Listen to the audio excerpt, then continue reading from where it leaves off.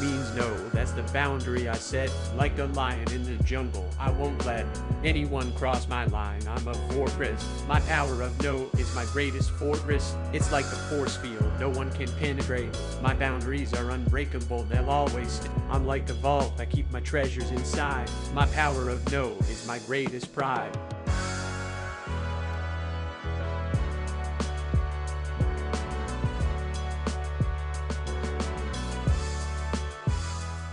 Episode 14. Fostering effective parent-teen communication, building stronger relationships. Great day to everyone, and welcome back. As I looked at the statistics on mental health and the lack of resilience, I asked myself some serious questions. Human beings across the globe as a whole have been going through hardships for thousands of years. But it seems like the ability to deal with things has gotten worse instead of better. It could not be information, because never in our known history has information been so readily available to the masses. Actually, if you own a cell phone, you literally have the world in your hand. But information does not mean transformation. As I speak to my clients, friends, and family, authentic communication is almost non-existent. Very few people listen and operate at level 3. Level 3 communication has the foundation of empathy. Empathy means first to understand, then to be understood. More and more, I see our children being victimized by this lack of authentic communication. The old ways do not work. The same information that took hours or years for the most, or should I say, more senior members of society to gain, can now be viewed in moments. It's time to update our ways of personal communication with our children before we lose them to the fire hose version of information that is now available. The children are the future of humanity. We have to communicate authentically with them and teach them the power of authentic communication. Authentic communication is paramount in sharing with others, but authentic communication with ourselves can be the difference between life and death. Unfortunately, the life and death factor has become painfully apparent as we see the rise in teen depression and suicide. I know this problem will not disappear overnight, as it was not created overnight. But there is a common theme among those suffering from depression and suicide. These people did not feel like anyone cared because they didn't feel like anybody was listening to them. I asked many people, including myself, the question, when was the last time someone asked you how you were doing, and you believed an honest answer would mean something to them? It is in this spirit I offer this podcast. Now, we all know navigating the world of parenting teenagers can be challenging, to say the least.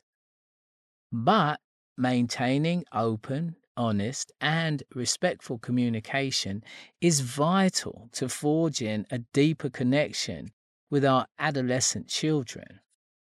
In this podcast, we will explore some effective strategies parents can employ to foster better parent-teen communication, leading to stronger relationships and mutual understanding.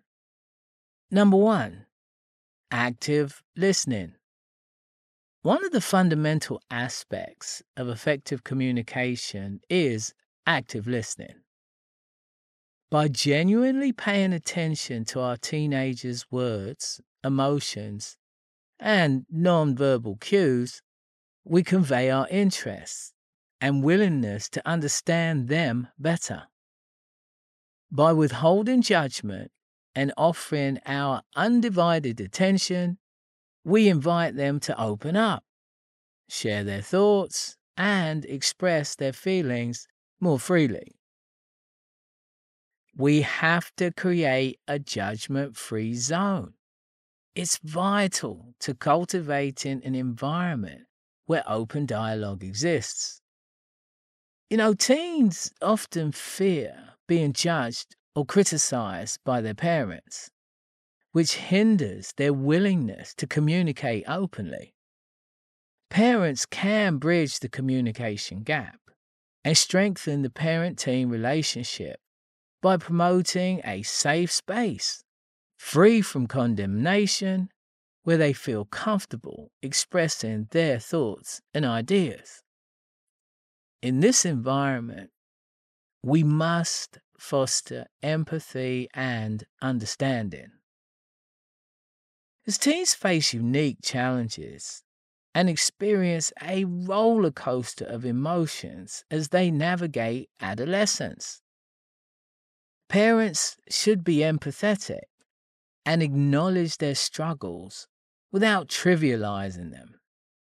Validating their feelings and showing understanding creates a safe space for open conversations.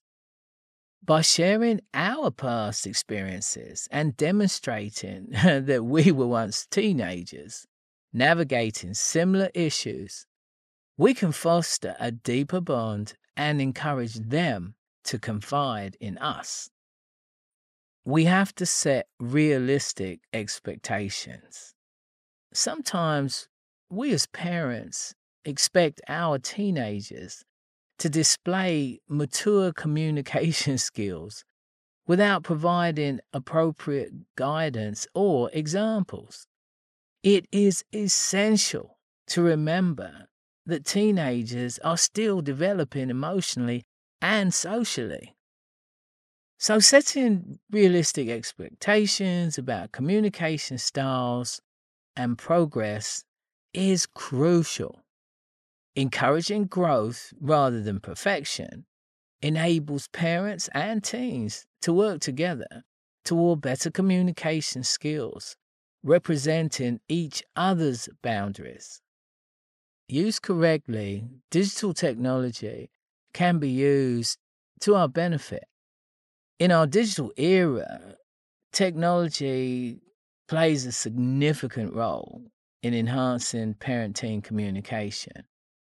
Rather than viewing technology as a barrier, parents can embrace it as a tool for connection, engaging in shared activities, such as playing video games, watching movies or shows, or exchanging messages on family chat group helps cultivate a more relaxed and natural conversation environment. Another excellent tool is introducing regular family meetings in a proactive way to promote communication and problem-solving ideas. These meetings provide an avenue for discussion on various subjects, allowing anyone to express their ideas and concerns and suggestions. Encouraging equal participation fosters a sense of belonging and validates teenagers' opinions, boosting their self-esteem and encouraging open dialogue. Now, of course, a lot of these things may seem foreign to you, but we have to adapt. We have to adapt, improvise, and overcome. We have to make sure that our teens are protected by us, not just in a physical format, but by protecting them emotionally, giving them the strength and resilience emotionally. So developing a solid and healthy parent-teen communication channel, of course, requires effort, patience, and understanding, but it is imperative. We really don't have an option. By adopting active listening techniques, providing a judgment-free environment, fostering empathy, setting realistic expectations, utilizing technology, and incorporate regular family meetings, we as parents can strengthen the relationship with our teens and establish a solid foundation for effective communication. Remember, the goal is to communicate and truly connect, fostering a lifelong bond that will endure the challenges of adolescent years and beyond. Honestly, authentic parent-teen communication is incredibly important to speak about today. So, I hope you find value and application in this information. Please practice and use these pointers regularly. If you already do, you know how effective it is, and good for you and your teen. And if you don't, it's okay. It's never too late to do the right thing.